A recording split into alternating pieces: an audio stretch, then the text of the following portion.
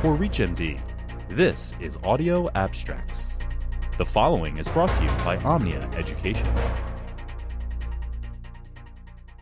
HPV testing is now well established as an integral component of cervical cancer screening.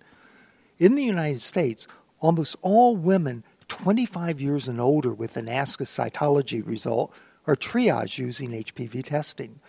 Similarly, since the Joint American Cancer Society ASCCP 2012 cervical cancer screening guidelines made co-testing with both cervical cytology and HPV testing the preferred approach to screening women 30 years and older, there has been widespread adoption of co-testing for screening in this age group.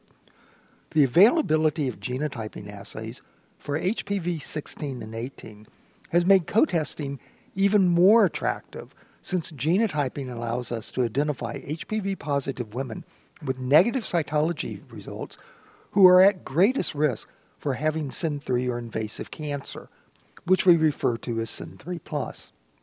Since HPV-16 positive women have a 3-year cumulative risk of CYN3+ of about 25%, they should be referred for immediate colposcopy.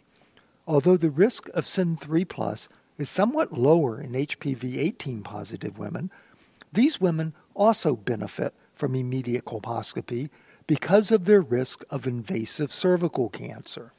Recently, HPV genotyping assays have been introduced in Europe and Asia that allow genotypes other than HPV-16 and 18 to be specifically identified.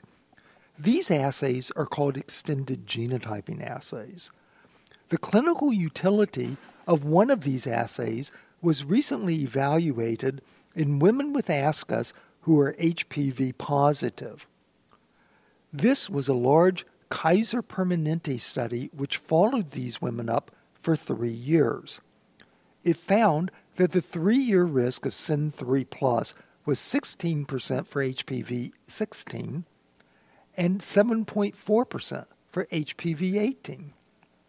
Women positive for HPV-31 and HPV-33 and 58 combined had a risk of CYN3+ similar to that of women positive for HPV-18.